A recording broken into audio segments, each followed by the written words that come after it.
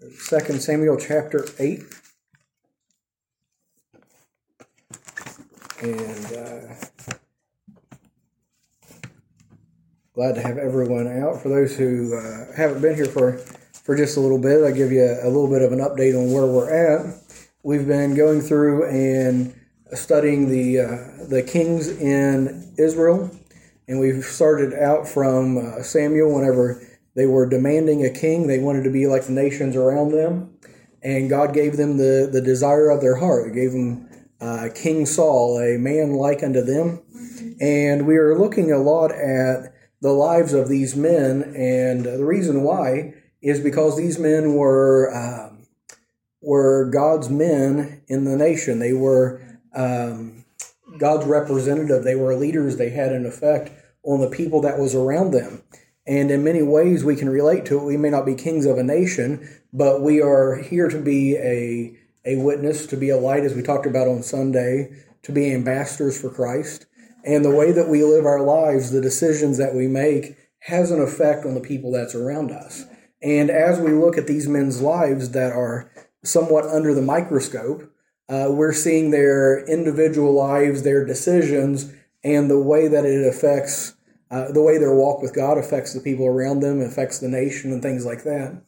And so we saw that Saul had a wonderful opportunity, and he blew it. He decided to allow his, allow his heart to lead him. Right. And he went his own way. He made several carnal, fleshly decisions. He was able to reason it out, make it appear good, but his motives shined through, and he ended up making some unwise decisions. He messed up a lot of things. And so anyway, a few weeks ago, Saul was dead on the battlefield, and David ended up coming to the throne of Judah. But he was anointed as king very young in his life. And what we saw throughout David's life now is that David had a promise. God had made a plan for him. God had shown him a direction. He said, "This is what I have for you." And then David had to wait about 20 or 25 years to see it actually happen, to see it actually take place. And if we would have been David, we would have grown very impatient. We would have thought God either messed up or lied to us, or that we got something wrong, or something along those lines. Yeah. And there were some times that David's faith faltered. There was the time that he said, "I will one day die at the hand of King Saul," even though God had said clearly that he wouldn't. But anyway, David, over a long period of time, was being molded and was being shaped. And God was guiding him and was directing in this. And so anyway, as I said, he took about 20 years for God to bring about his plan to fulfill his promises. And all along he was an example to us of trusting and waiting while God is ordering our steps, while he is bringing things to pass. And so what we do is we walk with God, we behave ourselves wisely, and in time we will be able to prove what is that good and good and acceptable and perfect will of God. Right. And that's what David is finally getting to do. He is finally on the throne. He has went past just being king over Judah, but now he is king over all of Israel. Mm-hmm. And something I may not have brought up so far, but there's plenty of times that David could have went off the rails. Oh, yeah. Right? There are plenty of times that David could have made the choice that I'm not waiting anymore. I'm going to step out and I'm going to make this happen. Right. I'm going to go and I'm going to kill Saul and I'm going to take his throne. And could have completely short-circuited all of God's plans, right? Mm-hmm. Or he could have went and become a mercenary for the Philistines. He was there for a while, right? Yeah. And completely turned against Israel and say, "Hey, I don't want to be around the Israelites anymore. I don't want what's going on. I want to go with the Philistines. They're treating me better than Saul is." And he could have abandoned it that way. And so there's different decisions that he could have made that would have completely wrecked God's plan. Mm-hmm. So I want to be careful that we're not fatalists in this, that some people go to the idea that God has predetermined what's going to happen and whatever he has decided is going to happen no matter what. No, he's given us a free will. We can either partner with him, we can either go his way, or we can go our own. We can either enjoy his will and his plan, or we can go out and get ourselves in a mess by following our own desires and our own wants. And that might sound like it's a little extreme, But the truth is, if we do anything outside of God's will, if we're going in a direction outside of what He has for us, we will get in a mess. Oh, yeah. Because God's way is good. It is best. It is right. And anything less than God's will and His way is going to be inferior. Mm-hmm. Okay, there's going to be negative consequences because He does know what's right. And so anyway, last week we talked about how David did well spiritually and he did well publicly, but we're going to see today that he didn't do so well in his personal life. Yeah. And that's something strange about David as we go through and we look at him. And he is a strong leader. He is going through, he's behaving himself wisely. He's being attacked by King Saul. He's running in the wilderness, and he has opportunities to go and act on his own and to attack Saul or send somebody else to do it. And over and over again, he is publicly behaving himself very well. He is handling himself well publicly. Mm-hmm. Spiritually, he's writing psalms, he is praying, he is walking with God, and he has a great relationship with God. What we saw last week is he was bringing the Ark of God into Jerusalem. He says, I want God, the symbol of God's presence in our capital city. I want it to be central, and I want to unite the nation of Israel in our love and our worship of God. That's what he wanted to do. And so he was leading the people to God and leading them to a holy life, or trying to. Right. Now, the first time he messed up a little bit. He tried to do the things of God in a worldly way. He tried to bring the Ark of the Covenant into Jerusalem in the ox cart like the Philistines did, right? Right. And so he tried to worship God. He tried to serve God in a worldly way. He was reproved for it. He was also shown how that it is a serious thing to be dealing with God and with leading God's people, right? And so after he learned that lesson, he came back, he did it right, he brought the ark in. Then he wanted to build the temple, right? And so he's wanting to point the people to God. He's wanting them to serve God. He is a great leader publicly. He's a great leader religiously, right? But his personal life is greatly lacking, okay? And so anyway, that's what we kind of finished out with last week, was him bringing the ark in, or not the ark, bringing the desire to build a temple before the Lord, and the Lord said no. He refused to allow David to build the temple. He said, you are a man of war. Mm-hmm. And one thing that I said last week is if David would have been the one to build the house of God, to be the one that built the temple, then God would be identified with David.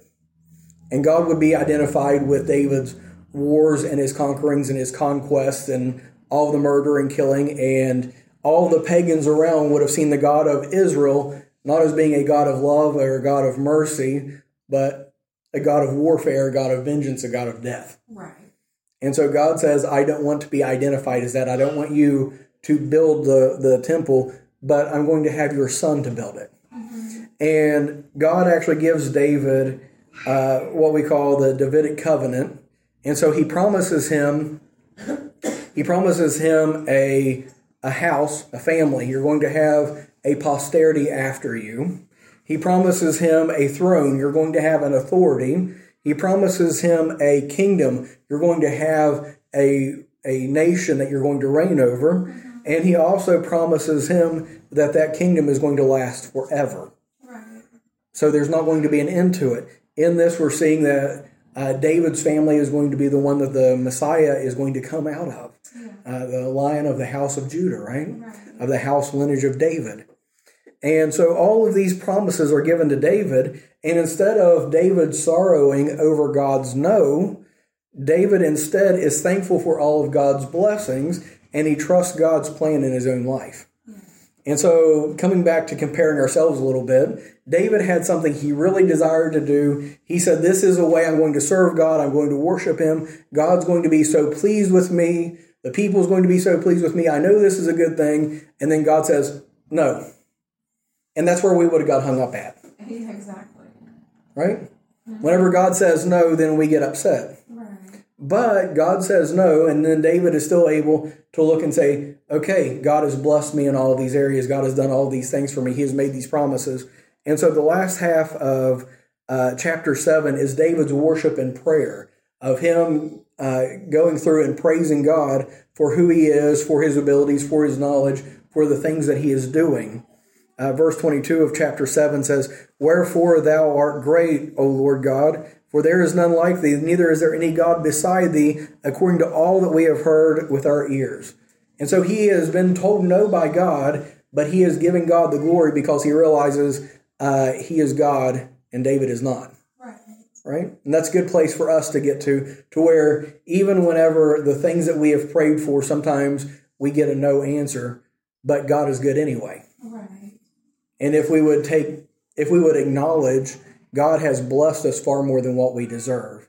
And so rather than pouting over the no's, we should be glorifying him over all the places that he has worked in our lives. Right? Yeah.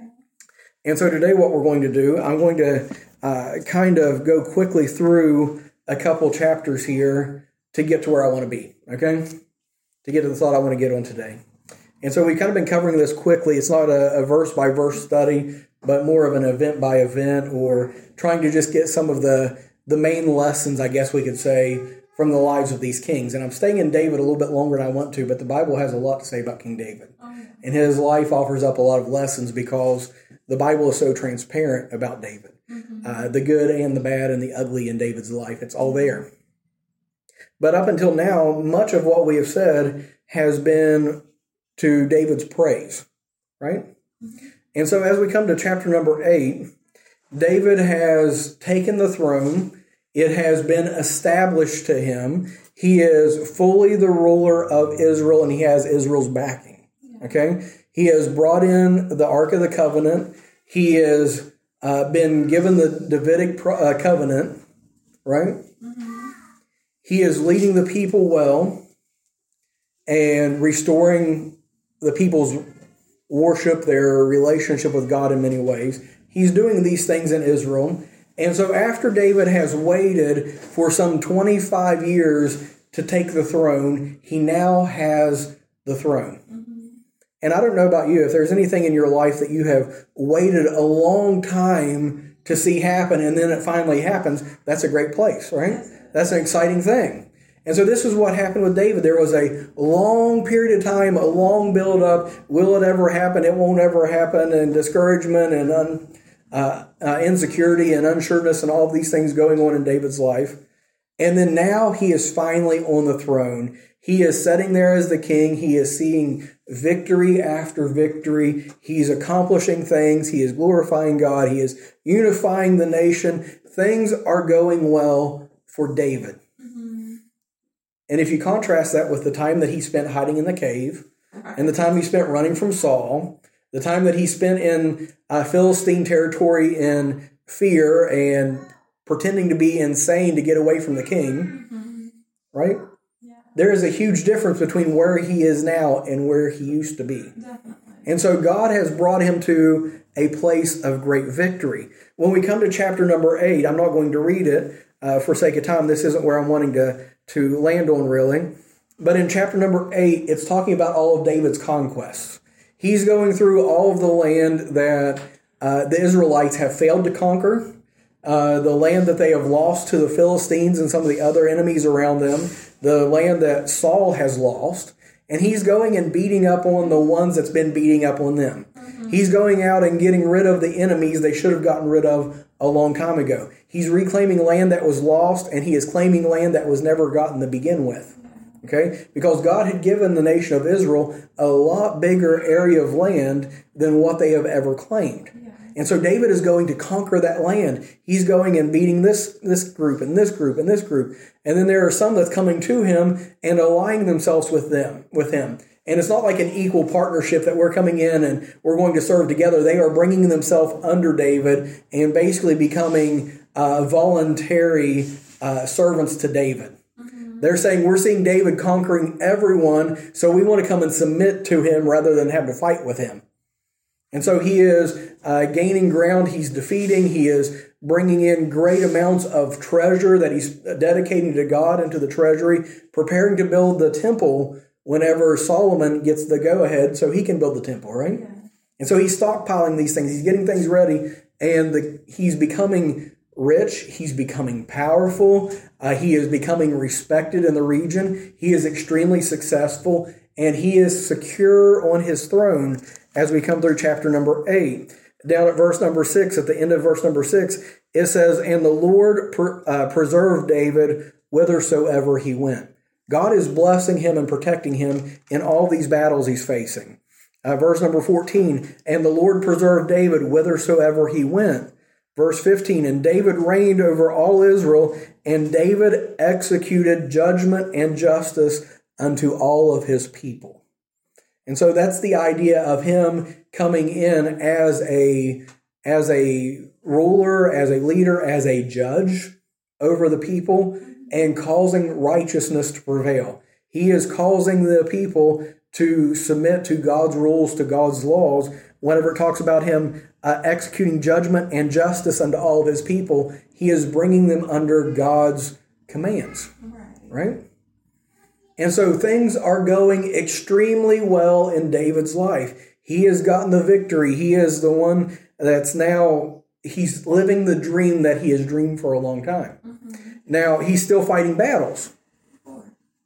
He's still going out and warring against these, but everywhere he goes, he's getting the victory. No one can stand before him because God is fighting those battles.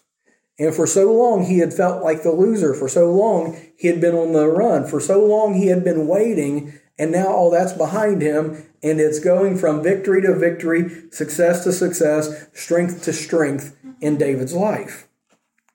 And so he's winning all of these battles, and now he's getting to the payoff for his faithfulness. In Galatians chapter 6 and verse number 9, it says, be not weary in well-doing, for in due season we shall reap if we faint not. Right. And David is reaping that promise. Okay. He didn't grow weary in well-doing, and now he is reaping because he didn't faint. Right. Okay, so that's where he's at in all of this. And then when we come to chapter number 9, it's the story of David and Mephibosheth. And I love the story of David and Mephibosheth, but it's not really the topic that we're on at the moment. It's not really the topic of the Kings. But what happens in chapter number 9 is David has a time of peace. He has a time of victory. He gets settled in on the throne, and he has the opportunity to think back over his life, and he remembers the promises that he made years prior. Now, this would have been some 7 to 10 years prior to this, maybe even more than that. And he remembers, I promised Jonathan that whenever I became king, I would show mercy and kindness to his family. But Jonathan's dead. Saul's dead. Jonathan's brothers are dead. Most of his family is dead. David can't find anyone of the house of Saul that's still alive. And so he sends out a search, and there is a son of Jonathan that whenever they heard that Jonathan and Saul were dead, that his nurse took him and ran away with him, and he fell somehow, he got injured, and he became lame in both of his feet. So he was crippled. He was hiding out in Lodabar. He had very little to sustain himself. He was poor, he was crippled, he was hiding, he was fearful, and David came looking for him. And he says, you're going to become as one of my children, you're going to sit at my table, you're going to eat my food, and I am going to take care of you. And the reason I like the story of Mephibosheth is it is a picture of salvation, where David is in the place of Jesus, Mephibosheth is in the place of us. We are broken because of a fall that was no fault of our own, right? Because of Adam's fall. We are poor, we are broken, we are doing without, we are hiding out because of the condition that we're in, and God comes seeking for us. Lord comes seeking for us, desiring to make us part of his family, to provide for our needs, to take care of us. And so that's what happened with David and Mephibosheth. And what that teaches us as we're looking at David's story here is David is remembering his promises. Mm-hmm. David is a man of integrity. He is, even after his successes, he is still remembering these promises and these people along his way getting there. Yeah. He didn't let it go to his head whenever he became king. And so he said, I'm going to show kindness to Mephibosheth. And in our modern day, in our way of thinking, we don't understand the extent of this, but Mephibosheth would have had a claim to the throne. In a way, Mephibosheth would have been competition. And the reason why Jonathan begged for David to show mercy and kindness to his household was that the normal mode of operation was that whenever a new king came in, he killed all the family of the previous king. Right. So Mephibosheth should have died. Yeah. Okay? So by their cultural standards, he was worthy of death, but David made him part of the family. Right? And so that's part of that picture that I'm talking about here. But this is how David is fulfilling his promises even to his dead friend. Yeah. He's living in integrity. He is not living in fear. Saul was trying to get rid of anyone who could have a claim to the throne, right? Right. David says, God put me here. God will sustain me here. I don't have to worry about Mephibosheth or anybody else. I can be kind even to who would normally be my enemies. Yeah. And so that's how he's living. He's confident in the place that God has put him at. Now, if we continue following through with the story of Mephibosheth, he comes back up later on whenever there is the rebellion against David and David has to flee, and Mephibosheth's servant says that Mephibosheth stayed behind to try to claim the throne, and it was all a lie. Y'all remember that story? Mm-hmm. Okay. So anyways, the servant lies about Mephibosheth, and David says, okay, I'm going to take half of what you have, and I'm going to give it to your servant. He's going to strip it away. It's no longer a picture of the perfect Savior, of David being the perfect Savior, but of Mephibosheth being the grateful son, the grateful servant. And so Mephibosheth acknowledges and says, me and my father's house were all but dead men until you came. And if it wasn't for you, David, we would have already perished by now. We would have nothing if it wasn't for you. Do whatever seems right in your eyes. Mm-hmm. And so he's a picture at that time of whatever we go through, we look at God and we realize all we have is because of him. And so no matter what comes up in our lives, even the seeming unjust situations that we come into, we still give God the glory and allow him to do whatever he sees fit. Right. Okay? Kind of like Job, whenever he says, the Lord gives, he takes away. Blessed be the name of the Lord. That's Mephibosheth in the second side, in the second part of it. And so that's the story of Mephibosheth, and I don't want to get bogged down there because that's not our focus today. We're looking at David. And so David is going from strength to strength. He is a shining star in all of this. We come to chapter 10, and David has a friend that was the king of the Ammonites. And they have a mutual respect for one another, even though they're maybe normally would be like enemies as far as kings go, right? But they had a respect between each other. They had a good relationship with each other. But the king dies, and his unwise son takes the throne. And David wants to send some of these servants down to pay his respects to his friend. Yeah. His friend has died. He's going to send some servants down, probably send some gifts, and show his respect to the king that has just died. But the son's advisors say David can't be trusted. Mm-hmm. That David is just coming down here and he's going to come and spy on you. He's going to come and fight against you. And so don't trust him. He doesn't actually want to come and pay his respects. He's just using that as an excuse to gather intelligence to come and fight against you. And so they actually misjudge David's motives. They misjudge his integrity. And so what we've been seeing leading up to this is David acting honorably, behaving himself wisely, getting victories, proving himself to be valiant and to be honorable, right? And then even though he has all of these evidences, all of this proof, he has done so well, there are still people who will make false accusations against him. There are still people who don't like him, still people who are going to get it all wrong. Yeah.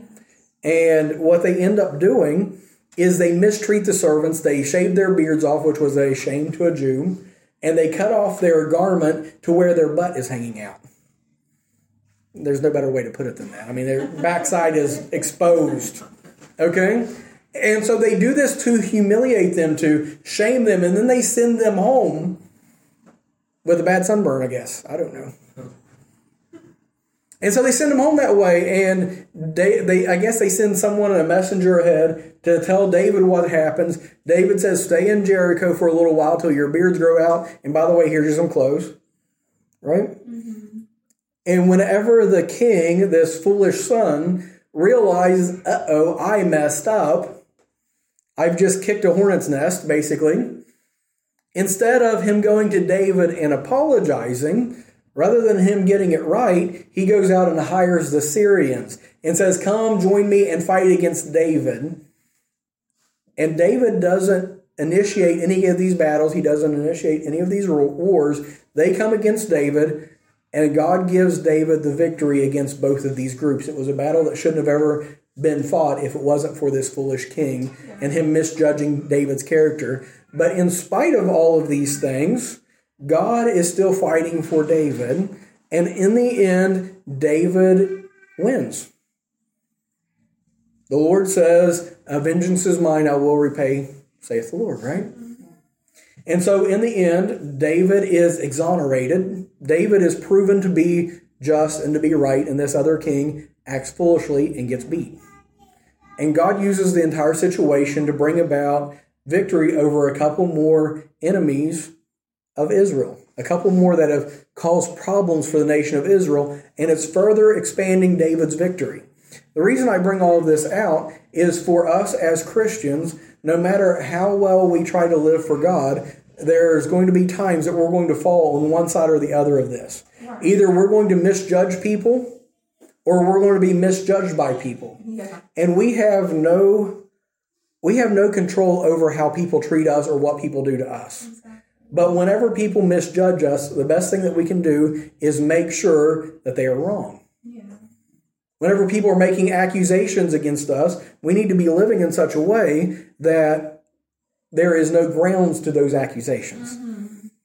And it comes back to what we've talked about with David over and over again, that he behaved himself wisely. Right. He handled himself well. And so there were no grounds for his accusation that David was being deceitful or underhanded, because David had behaved himself wisely all along, right? Yeah.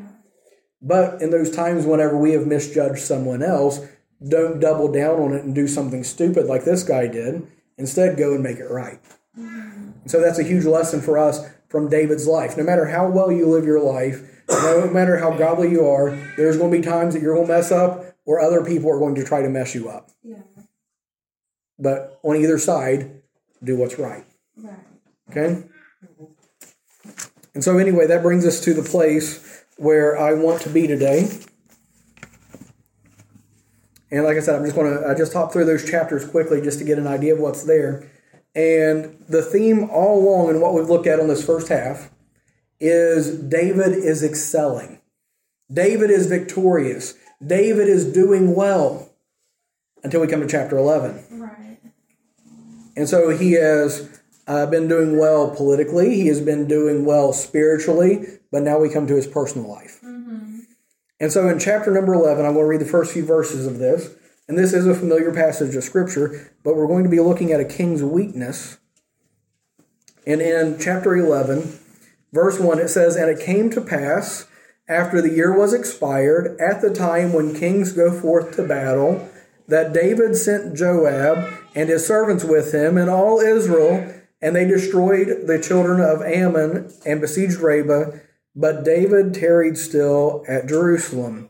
And it came to pass in an eventide that David arose from off his bed and walked upon the roof of the king's house, and from the roof he saw a woman washing herself, and the woman was very beautiful to look upon. And David sent and inquired after the woman, and said, Is not this Bathsheba, the daughter of Eliam, the wife of Uriah the Hittite? And David sent messengers and took her, and she came in unto him, and he lay with her, for she was purified from her uncleanness, and she returned into her house. And the woman conceived and sent and told David, and said, I am with child. And he sent to Joab, saying, Send me Uriah the Hittite. And Joab sent Uriah the Hittite. And when Uriah was come unto him, David demanded of him how Joab did, and how the people did, and how the war prospered. And David said to Uriah, Go down to thy house and wash thy feet. And Uriah departed out of the king's house, and there followed him a mess of meat from the king. But Uriah slept at the door of the king's house with all the servants of his lord, and went not down to his house. And so anyway, we'll stop there for right now. But David has been successful. David has had victories. He has had everything going his way. He is established as the king. He has won against all of his enemies. He's subdued all the nations that are around him, and things are going good for David. But as I said earlier several times, he has trouble with his personal life. He has a weakness, and David's weakness is women. Okay? I think that's a common thing among men, isn't it? And so his weakness is women. We know Solomon, that was his weakness as well, right? It runs in the family. And so we've already discussed how David was taking multiple wives, and his taking multiple wives gave him multiple problems. That later on there was going to be jealousy and fighting between his sons, and there was going to be sons taking advantage of daughters. There's going to be all kinds of messed up stuff going on in David's house because he chose to have multiple wives, right? And so there's always going to be chaos. There's always going to be problems that come as a result of that. But with David here in this issue in his personal life, his issue with women, we see that all people have a weakness of some sort. Doesn't matter who we are. It doesn't matter how long we've been saved, how long we're walking with Christ. We all have weaknesses. We all have different areas that we're going to struggle with. And David's story is a huge reminder for us to know what our weakness is and guard against it. In Proverbs chapter number 25 and verse 28, it says, "A man who doesn't keep his spirit is like a city without walls." That's a paraphrase. But he's saying basically, if you can't control your feelings, your emotions, that's your spirit, then it is as if the city has no defenses. He is going to fall prey to the enemy. Okay? This is what happens with David, is that he had a weakness that he didn't guard against. He didn't protect against it. He didn't make a provision to protect him against it. And it ultimately caused a multitude of troubles in his house. In Romans chapter 13, verse 14, it says, "Make not provision for the flesh to fulfill the lust of the flesh, the lust thereof." And so that is an instruction for us to be careful, because our flesh lusts. There is desires that we have. There are weaknesses that we have. And we have to be careful that we are cutting off every avenue they have to get to us. We are putting up roadblocks. We're not making any provision for those things to come around, because they will trip us up. And if we think that we are above it, if we think that we are stronger than that, we are foolish. The Bible says, "Take heed when you think that you stand, lest you fall." And this is what happened to David, is that he had prospered so much, he had been so successful, he had gotten to this place where he clearly had God's blessing on his life, and he felt as if he was untouchable, right? Why else would it be that David would send after another man's wife, and not just another man, Uriah? Yes, he was a Hittite, he wasn't a Jew, but he was one of David's mighty men. If you look at the list, and I believe it's in 1 Chronicles, Uriah the Hittite is one of David's best soldiers. But David believes that he can go, spend some time with her, send her back home, and this is never going to have any fall or any bad repercussions. There's not going to be any negative consequences for this, because he's the king. He's David. How could this possibly go wrong? And the answer is, it goes wrong in every way possible, right? One of the first steps that we find in this is that in verse number 1, it says, let's see here. "At the time when the kings go forth to battle," so that gives us the idea, the expectation, what was supposed to happen. David was supposed to go to battle, right? That was where he was supposed to be. He was supposed to be in the front of his people. He was supposed to be leading his armies. But if you come down to the end of that verse, "But David tarried still at Jerusalem." This is where we begin getting in problems, is whenever we get too confident, or we get too comfortable, or we get too proud, that we think that we're okay with not being where we should be. when we start allowing things to creep in, whenever we start saying, okay, I know I should, but I should be going forth to battle, but I'm going to stay home. Joab can handle it. And I'm not going to make any direct applications or anything like that, but we all understand the principle of this. Whenever we start getting careless in our lives and not being where we need to be or what we need to be, and we start letting go, we start letting back, we start becoming reckless, right? Because we think that we can handle it, we think that we're okay. And I think that David believed that he was invincible at this time, right? I'm strong enough, I'm tough enough, I can handle this. And he put himself in a place where he shouldn't have been, and it caused him to go into something he shouldn't have been doing, right? And so that's what happened to him. He wasn't where he should have been. Now, the second thing that we find in verses 2 through 4, he goes out in the evening time. His palace is up above all the other houses around, and where typically people would be taking baths would be up on their roof. They would have a railing around their house, and for the most part, it would be private, except for if you're the king up above everyone else looking down, right? And so Bathsheba did nothing wrong. She did what was normally done at that time and in that place. She went out in the evening. She went out to take her bath, and David gets up there on the roof, and he begins to look around his kingdom, and she catches his eye. Now, whenever he saw Bathsheba bathing over there, what should have been his response? To turn around. We look at Joseph as an example whenever Potiphar's wife kept coming after him, that whenever she came and took him by the garment, got him in a compromising position, it says that he turned, he fled, and he got himself out. He got away from that. But whenever David saw Bathsheba, he lingered. He looked, he lingered, and then he took after her. Right? He allowed it to stay longer than he should have. So instead of fleeing, he was looking, and then he started thinking on it. He started rolling around the possibilities in his mind, and he thought, I've got a plan. There's no way I'm going to get caught. I'm the king. I can do this. And he sends a servant.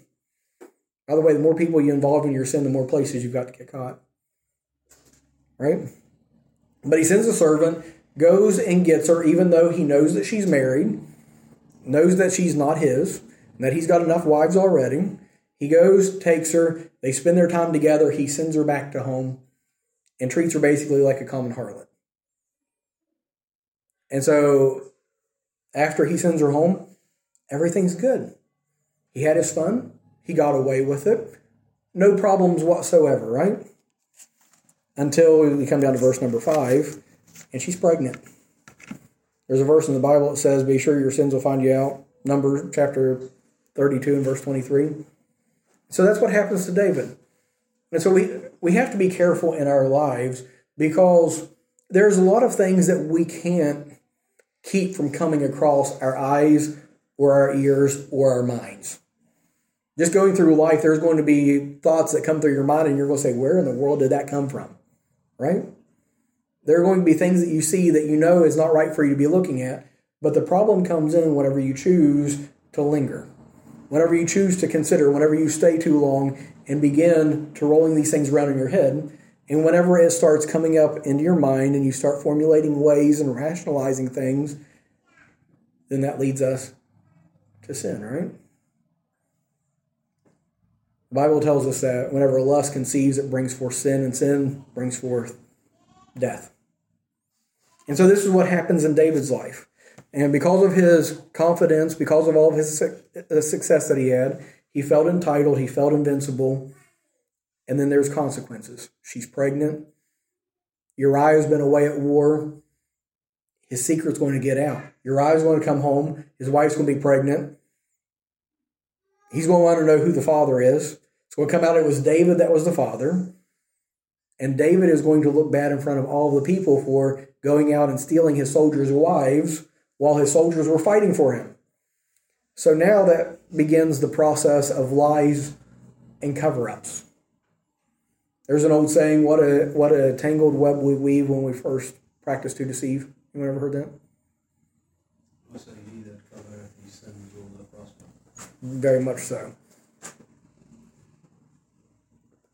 And so David begins to see that he is in trouble, and kind of like his enemy that we talked about a little bit ago being foolish and doubling down on his problem rather than rectifying it right away, that David, instead of owning up to it, instead of David saying, okay, I messed up, I shouldn't have done this, instead of him repenting, he hatches a plan. And his plan that we read about is he said, if I send for Uriah and make it as if I'm just inquiring of him being one of my good soldiers and say, Uriah, how's the battle going? How's Joab doing since I'm not there to check on him? Give me a report. And he takes the report from Uriah, sends him with food, sends him home, and says, surely he's been out fighting, he's been battling. If I send him home, he's going to spend some quality time with his wife, and everything is going to be fine, and he's going to think the child that's conceived belongs to him. And so he thinks the plan is perfect. It's going to work out with no problem.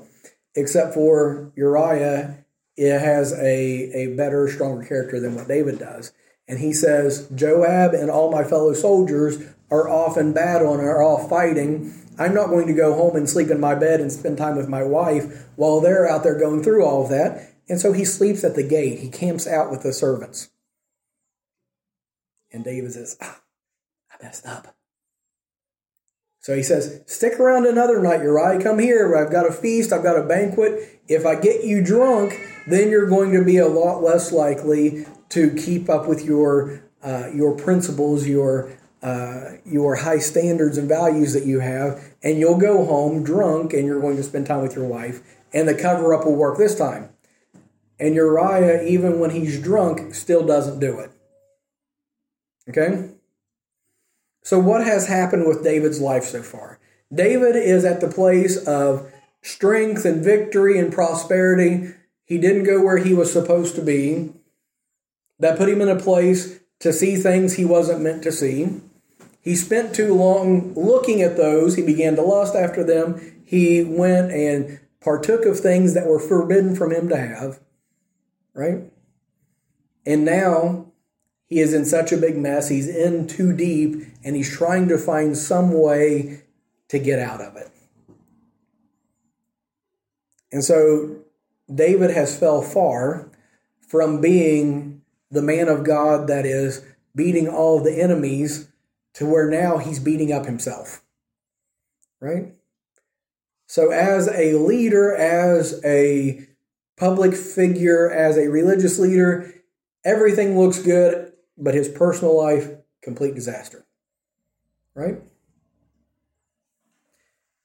And so anyway, as he is engaging in his lies and his cover-up, he gets Uriah drunk, right? Because if he can get other people involved in sin, he's going to feel better about his own. Isn't that how it usually goes?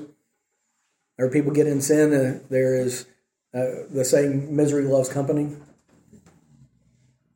And so if I can get other people sinning, I don't have to feel so bad about being in sin. That's kind of where the world's at right now, where they are promoting sin so much, they're promoting all of these wicked lifestyles and that kind of thing, because if they can make it normal, if they can make it common, then we don't have to feel grieved by it anymore. But anyway, going on with this, whenever Uriah doesn't fall into his plan, he says, well, the only thing that I can do then is I have to have Uriah killed. This is Uriah that's been a faithful soldier since he was in the caves in the wilderness. This is Uriah that has put his life at jeopardy for David's sake. And David says, I'm in too deep. I've got to clear my name. I can't let this be found out. And so he trusts Uriah so much, he gives Uriah his own death sentence, knowing that Uriah won't read it. And Uriah takes his own death sentence, delivers it to Joab, and the instructions are, put him in the hottest part of battle, retreat from him so that he dies.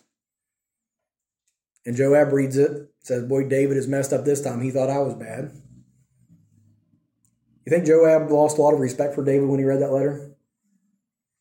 And so anyway, Joab listens. He obeys orders, retreats from Uriah. Uriah gets hit by one of the archers that shoots from the wall. Uriah dies. David gets the news. He brushes it off and says, well, war happens. People die. And he goes on about his life.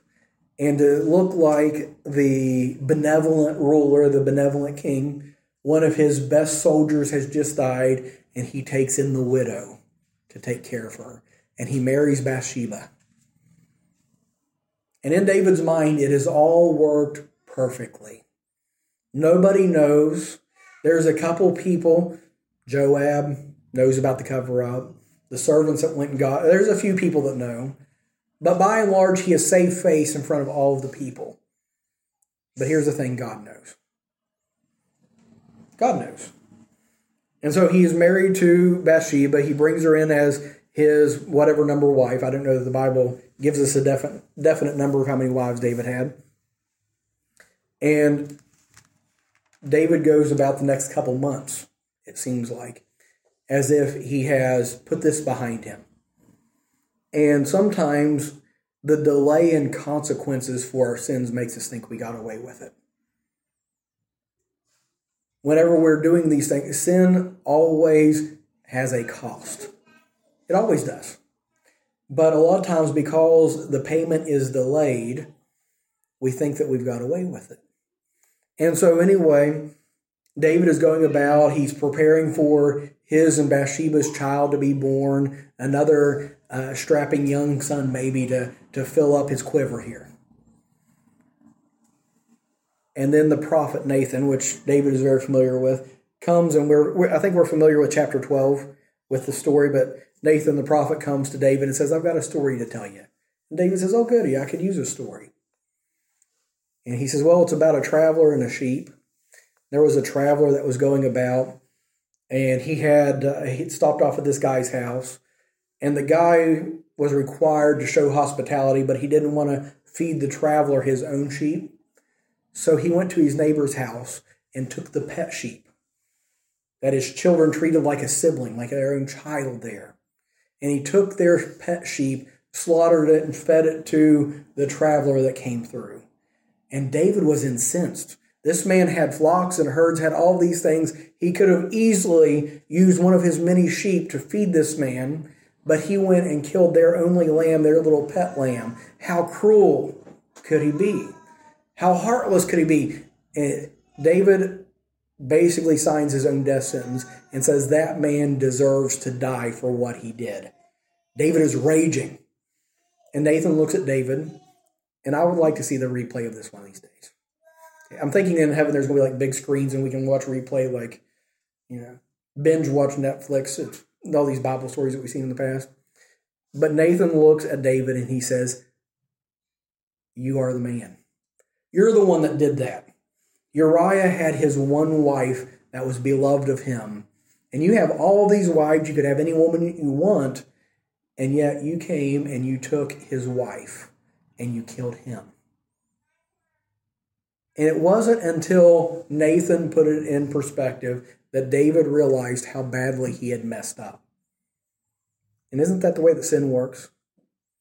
One sin leads to another sin. A small sin leads to a big sin.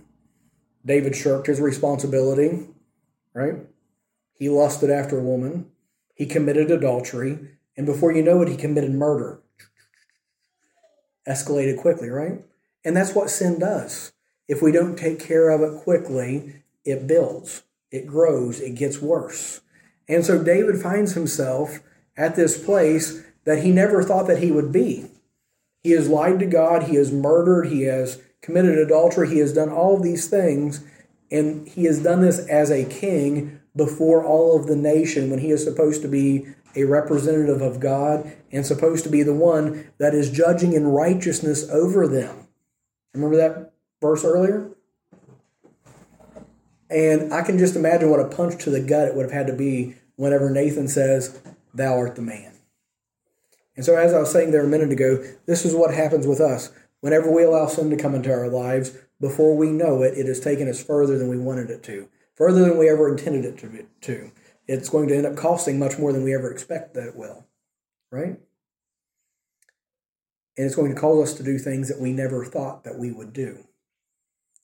But as I said, sometimes we are ignorant to what we have done, how serious it is, and we have a way of excusing our sins.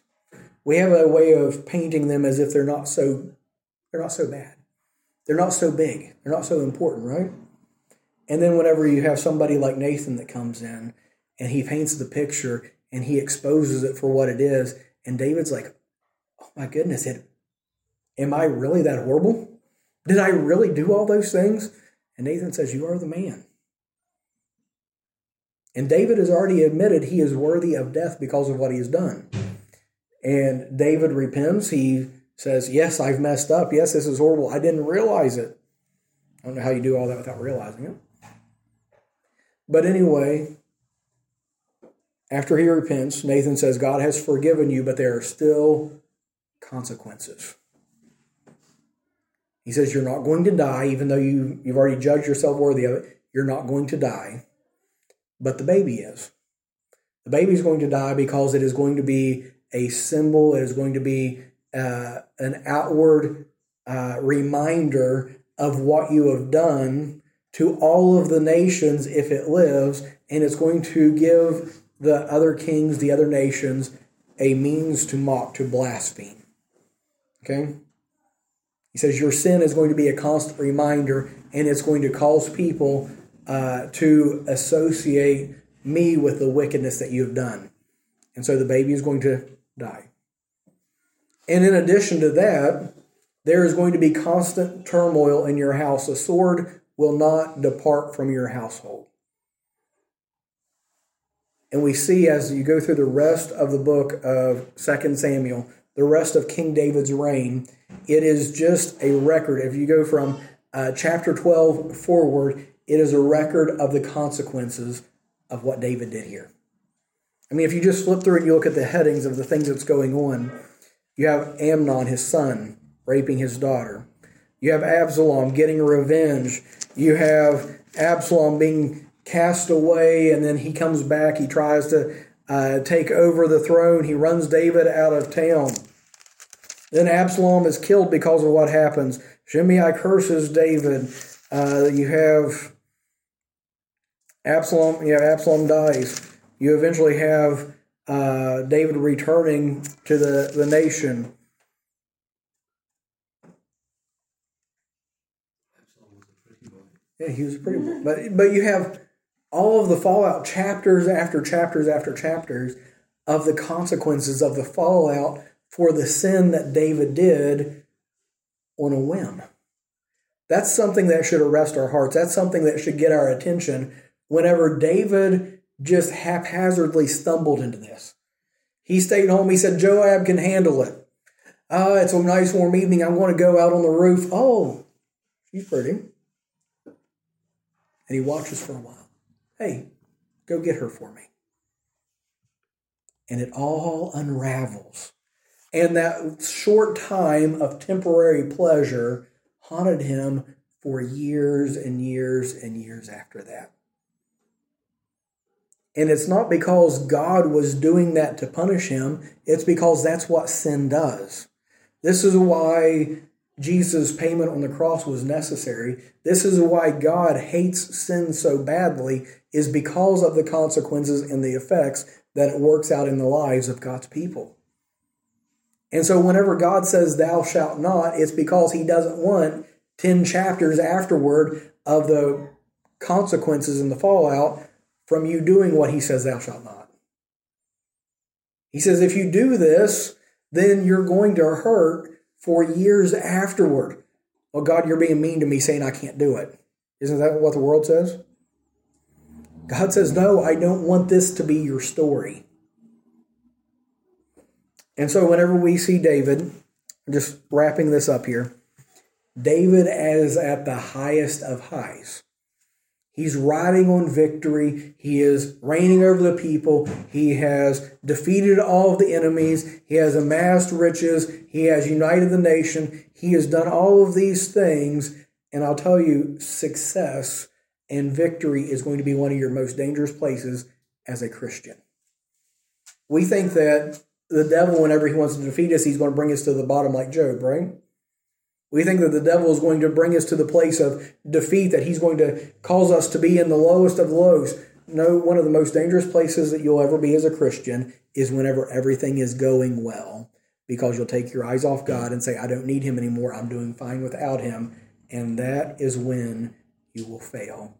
That is when you'll fall. That's whenever Satan will get his hooks in and pull you away. What happened with Adam and Eve? We always go back to them, right? Just like David standing up on his roof of his palace and looking out. Eve looked up on the fruit. She desired it. She took it. And damned all of humanity. Right? And David went up on his roof. He looked at the fruit. He desired it. He took it. And damned his whole family. Not in eternity, but in struggles and problems and fighting and bickering and killing and murdering and raping and, right? And if you even go beyond that, look at Solomon's life. Do you not think that Solomon reaped some of the consequences? He was the son of David and Bathsheba. Do you think he reaped some of the consequences whenever he accumulated 700 wives, 300 concubines? Say, well, my mom was just another wife to David, so why not just get another wife to Solomon? Right? And so anyway, David is a cautionary tale for us that whenever God's will isn't coming about as quick as we'd like for it to, wait, be faithful, behave ourselves wisely. Whenever God brings about his will in your life, whenever he brings you to a place of victory, do not allow that to go to your head. Don't get overconfident, and don't let your guard down, because Satan will still attack you at the top. He has no problem with knocking the prop out from under you. And so there's no place for us to get too comfortable, because as long as we're on this earth, we have an enemy that is seeking whom he may devour. And David got bit even whenever he was on the top of the heap. So with that being said, does anyone have any comments or anything to add to what we've looked at today?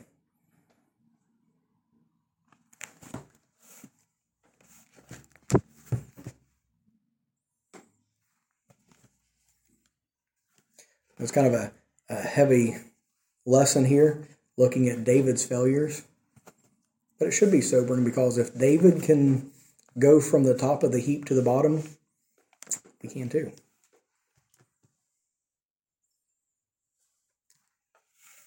Okay, let's go to the Lord in prayer.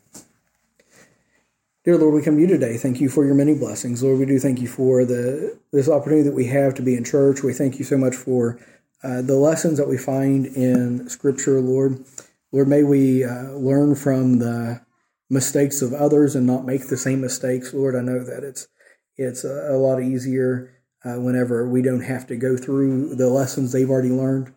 And Lord, I just ask you that you would help us to think on this, meditate on it, take these dangers seriously and not fall headlong into them like David did. Lord, we just thank you so much for all that you do. Thank you for loving us. Thank you for taking care of us. And all these things we pray in Jesus' name. Amen.